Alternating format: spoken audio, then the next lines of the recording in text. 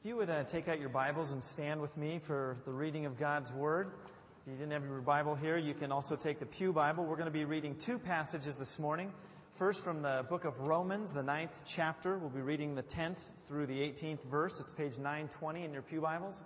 And then we'll be in Ephesians 1. But first, Romans chapter 9, beginning in verse 10. And as we read together, remember that we do so humbly and reverently because this is the very Word of God. Let's begin in verse 10. Nor is that all. Something similar happened to Rebekah when she had conceived children by one husband, our ancestor Isaac. Even before they had been born or had done anything good or bad, so that God's purpose of election might continue, not by works, but by His call, she was told, the elder shall serve the younger. As it is written, I have loved Jacob, but I have hated Esau. What then are we to say? Is there injustice on God's part? By no means. For He says to Moses, I will have mercy on whom I have mercy, and I will have compassion on whom I have compassion. So it depends not on human will or exertion, but on God who shows mercy. For the Scripture says to Pharaoh, I have raised you up for the very purpose of showing my power in you, so that my name may be proclaimed in all the earth. So then He has mercy on whomever He chooses, and He hardens the heart of whomever He chooses. And now if you would switch over to Ephesians chapter 1, page 949. Ephesians chapter 1. We'll be reading verse 4 through verse 14. Beginning in verse 4. Just as He chose us in Christ before the foundation of the world to be holy and blameless before Him in love, He destined us for adoption as His children through Jesus Christ, according to the good pleasure of His will, to the praise of His glorious grace that He freely bestowed on us in the Beloved. In Him we have redemption through His blood, the forgiveness of our trespasses, according to the riches of His grace that He lavished on us. With all wisdom and insight, He has made known to us the mystery of His will, according to His good pleasure that He set forth in Christ, as a plan for the fullness of time, to gather up all things in Him, things in heaven and things on earth. In Christ we have also obtained an inheritance, having been destined according to the purpose of Him who accomplishes all things according to His counsel and will, so that we, who were the first to set our hope in Christ, might live for the praise of His glory. In Him you also, when you had heard the word of truth, the gospel of your salvation, and had believed in Him, were marked with the seal of the promised Holy Spirit. This is the pledge of our inheritance toward redemption as God's own people to the praise of His glory. This is the word of the Lord. Heaven and earth will pass away, but what we just read never will. If you would please be seated at this time. And as you are seated, it's my privilege to welcome back to our pulpit Cal Thomas, who was here about a month and a half ago, and you probably read his column in any one of many, many newspapers. And so please give a warm Bel Air welcome to Cal Thomas.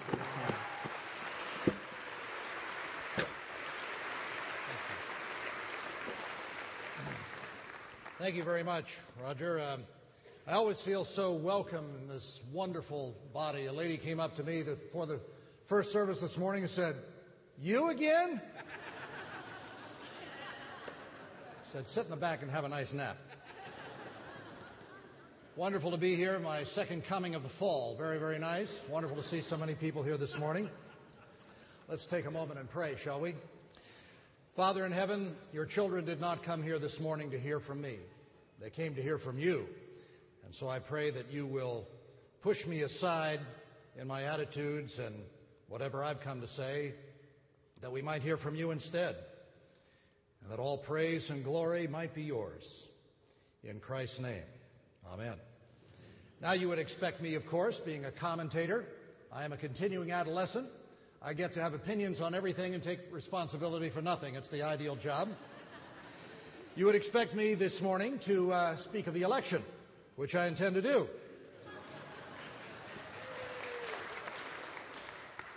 but not that election.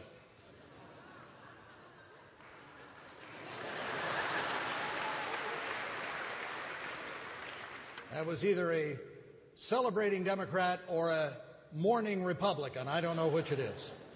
We're going to talk about the other kind this morning because this is the only one that really matters. But we begin with the uninspired dictionary that still gives some insight. I like definitions. I think they're important. The dictionary defines election in 4 ways. Number 1, the election of a person or persons for office by vote. I suppose that has the most direct bearing on that other election we just came through. Second definition, a public vote upon a proposition submitted. You know something about those things in California. Number 3, the act of electing. And number 4, theology, the choice by God of individuals as for a particular work or favor, or for favor or salvation. Any bets on which one I'm going to be talking about this morning? Most of us, I hope, have exercised our civic duty and privilege and participated in the election of a person or persons for office by casting our vote. Some may have voted more than once. Some of your dead friends may have voted. That's called the ultimate absentee ballot. By the way, I do think that if we're going to have the death tax, then we ought to allow dead people to vote on the basis of no taxation without representation. Makes sense to me. Now, especially here in California, you have a multitude of propositions for which you can vote as well. I don't know how you get through all of them, but they're all on the ballot. In all of this, we have participated in the act of electing. Now, I don't want to speak any about that election because even the best of our leaders are flawed and subject to the temptations, if not of House pages, then the temptations of pride, power, place, and presumption. There's plenty of that in both parties. I didn't know you had an applause meter here. This is very exciting. In these things, pride, place, power, and presumption, we are all nonpartisan. The current majority, which will be changing in a few weeks to the delight of some and the distress of others, like the previous majority and all future majorities, will fall out of favor eventually with those who elected them. Voters will then try the other guys, and they'll come to a moment when they too fall out of favor. And so the process repeats, and so our cynicism deepens. It is better to take refuge in the Lord than to trust in man. It is better to take refuge in the Lord than to trust in princes. Psalm 118, 8 and 9. Jesus trusted no man, not because he was a cynic. If he was, he wouldn't have come to save us. But because he knew our flaws, our weaknesses, our agendas, which are mostly about the here and now and not the eternal. What does it mean to be elected by God and to be among the elect? Well, theologians have been writing and debating this point for a very long time, and I am not a theologian, as some of you know, and do not expect to settle the matter here today. But here are some important truths God wants us to know about his election procedure. The first thing that should be said about election in the biblical sense is this. Election is always mysterious because it is the will and decree of God. This is an essential issue with the creature trying to govern and expecting that the Creator will act according to our desires and dictates. So the very idea of election is undemocratic. I'm reminded of a marvelous line from a too often quoted movie, but that's not going to stop me today. The 1981 Best Picture, Chariots of Fire. The scene is Eric Liddell, the great Scottish runner, and his trainer named Sandy, and Eric's father are emerging from a church in Scotland, and they're having this debate about election and free will and the sovereignty of God. And Sandy turns to Eric's father and says, well, then this God of yours, sir, is a dictator. And Eric's father replies, aye, that he is, Sandy, but a benign dictator. Everything begins with the character of God, not us. It begins with who God is, not what we want or how we can and should, how he can or should meet our expectations. And if he doesn't, we'll have no more to do with him. It isn't about our questions. It is about his answers. God never has to live down to our expectations. He is high and lifted up, as the prophet Isaiah saw him. Now, I don't understand why God elected me, because there is nothing of value in me, a sinner. By the way, for those under 40, sin was what we used to be before we became dysfunctional. Just thought I'd toss that in for you. It's not about me. As Abraham Lincoln said in his second inaugural address concerning his inability to understand why the Civil War had come to our young country, the Almighty has his own purposes. God has a very long view. We have a limited view. God sees perfectly. We see through a glass darkly. God's motives are pure, and he defines goodness. Our motives are mostly self-indulgent, and we are sinners. That should humble us, but it rarely does. The key here is that we don't have to understand something in order to believe it. In the classic example, what you're sitting on today holds you up, though I dare say few of you would be able to explain the physics of it. I can't satisfactorily answer why children die.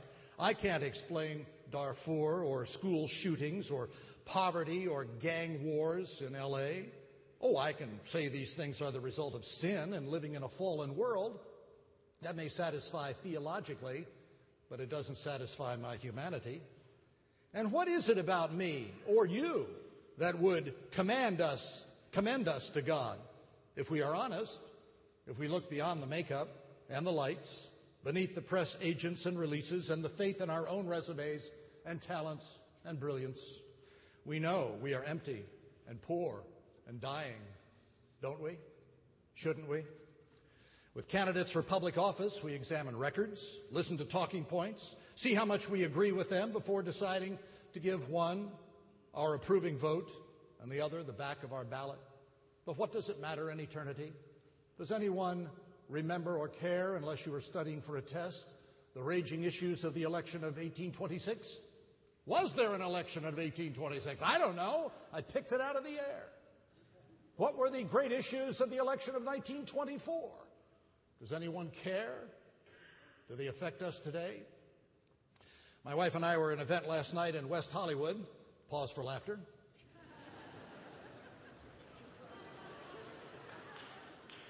That second wave was older people having it explained to them. Oh, I love West Hollywood. I go there whenever I can. I feel I parachuted in behind enemy lines. It's a wonderful place. Wonderful place. It's great. Love going there. So last night we were at this big thing at the Actors Fund benefit celebration of Julie Stein's centennial. Fabulous performers, great music, just wonderful. You know how you know you're getting old? When you see the performers at a thing like that, and you saw most of them in the original cast when they first started out. Oh, it was incredible. It was wonderful. But you know something? All of them, like Julie Stein, will soon be dead, some sooner than others. All of them. What will they leave behind? Memories, oldie stations, centenaries of their birth, if anybody remembers or cares. With God, all of this and what really matters and means things in life are totally opposite our own and different, as often everything is. We prefer the limelight, even the spiritual limelight, to be known among our contemporaries. We have a horrible habit in Washington. I think it happens out here, too, in a different context. I had this woman come up to me recently and says, "Oh, I know who you are." I said, "No, madam, you know what I do. Knowing who I am will take a longer time." We confuse who we are with what we do. And if we aren't somebody at the moment, then we are nobody. But God says it's all different with him, especially in the spiritual realm. He says, when you pray, go into your closet and pray in secret. Do not let people see you. Today we put out a press release which says, "Look at me, I'm praying, you see. Aren't you impressed? Aren't I spiritual? Don't you wish you were me?" And could we please have shall we call it a fast? Shall we call it a timeout from politicians of both sides invoking God all the time? I like again what Lincoln said. He's not so much interested in whether God is on his side as to whether we are on God's side. You know, whenever I hear a politician talking about God, I put my hand on my wallet and go into my prayer closet. We elevate ourselves And God prefers humility. We focus on wealth and place. He focuses on the poor in spirit. In our elections, we decide who will lead us. But when God elects us, He decides who will follow Him. With one, it's our choice. With the other, the choice belongs to God. The elect are in a special category, called out from all humanity for the purpose of glorifying God. The elect belong to Him and are preserved in a special way. Consider some of the references you heard two this morning. There are many others in Scripture to this idea of the elect. In Matthew 24:22, Jesus is talking about the end of the age, which if you read the papers and watch the news seems to be an awful lot closer. He says, if those days had not been cut short, no one would survive. But for the sake of the elect, those days will be shortened. The footnote here is interesting, and again, not being a theologian, I need the help of others. It says, some hold that this statement means that the distress will be of such intensity that if allowed to continue, it will destroy everyone. Others believe that Christ is referring to the cutting short of a previously determined time period. I can conclusively say this morning, I don't know.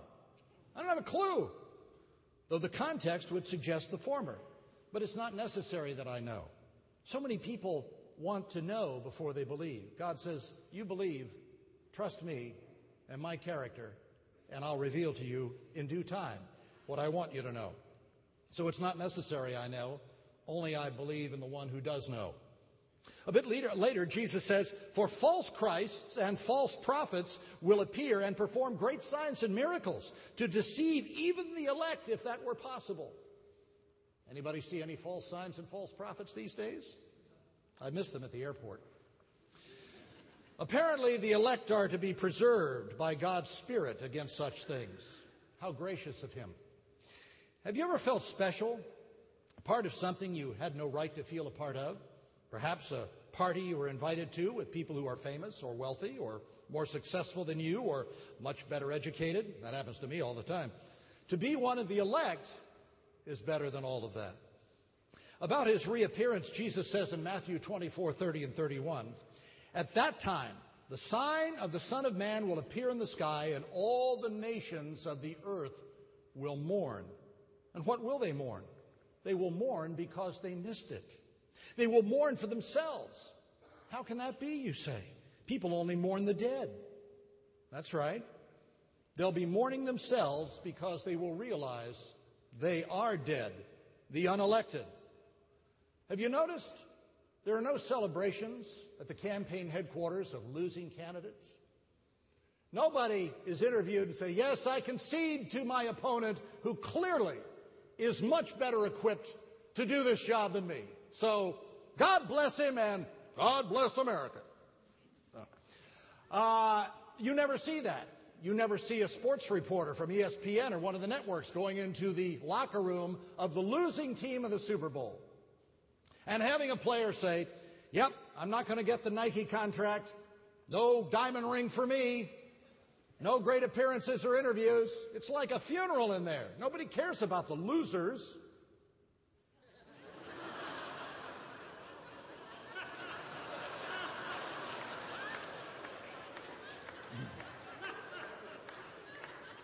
All kinds of lines come to mind. I'm not going to yield to temptation. But God cares about the losers because we are all losers without Him. They will see the Son of Man coming on the clouds of the sky with power and great glory. And He will send His angels with a loud trumpet call, and they will gather His elect from the four winds, from one end of the heavens to the other. This is Jesus saying such things on His own authority, an authority which is rightly His. Here's Paul in Romans 11:7. What Israel sought so earnestly it did not obtain, but the elect did. The others were hardened. Again, the footnote by people far wiser than I on such things says, Israel sought a righteous standing before God, which eluded the greater part of Israel, the elect. The faithful remnant among the Jews were hardened because they refused the way of faith. God made them impervious to spiritual truth. Now that is as frightening as Paul's statement in Romans 1, and God gave them over. The unelected are given over to their depravity and unbelief. In 1 Peter, the flawed apostle who denied Christ 3 times but was later restored by the one whom he had denied says, "To God's elect, strangers in the world, don't look for the world's approval. You'll never get it unless you compromise. And spiritual compromise in God's kingdom is the language of the devil." What is God's purpose in election? Paul tells us in Ephesians 1, "Praise be to the God and Father of our Lord Jesus Christ, who has blessed us in the heavenly realms with every spiritual blessing in Christ. For he chose us in him before the creation of the world to be holy and blameless in his sight. In love, he predestined us to be adopted as his sons through Jesus Christ, in accordance with his pleasure and will, to the praise of his glorious grace, which he has freely given us in the one he loves. In him we have redemption through his blood, the forgiveness of sins, in accordance with the riches of God's grace that he lavished on us with all wisdom and understanding. And he made known to us the ministry of his will according to his good pleasure, which he purposed in Christ, to be put into effect when the times will have reached their fulfillment." I love that line. "To bring all things in heaven and on earth together under one head, even Christ. In him we were also chosen, having been predestined according to the plan of him who works out everything in conformity with the purpose of his will, in order that we, who were the first to hope in Christ, might be for the praise of his glory." So, it's all about him and his glory. It's not about us and our glory. Now, here's what I don't understand. While God has chosen the elect in advance, it is the preaching of his word that he uses to bring people to himself. Theologians have debated why this is and how it works for millennia. Put me down as don't know, but it isn't necessary that I know or that you know. All that is necessary is that we believe what God has said, because unlike a good deal of our political leadership, God cannot lie. I didn't say he doesn't lie. I said he cannot lie. It goes to nature. So how do you know you are among the elect? You know if the verses that have been read this morning and the movement of the Holy Spirit in your heart has awakened you to something about yourself, a knowledge about yourself, a knowledge that you are not a dysfunctional unfortunate, but you have a condition known as sin. If you sense God's Spirit affirming what you have heard this morning, then you are ready to accept your nomination and election to the kingdom of God. You know, in the presidential years, when someone is nominated for president, they make a speech at their respective conventions. And they always have this line: "I accept your nomination for President of the United States." Save that soundbite. I'd like to hear how that sounds later on the tape, all right? I'm running from things, not for anything. Think of this. I accept your nomination. Now, without that acceptance, presumably a candidate could get up and say, "You know something?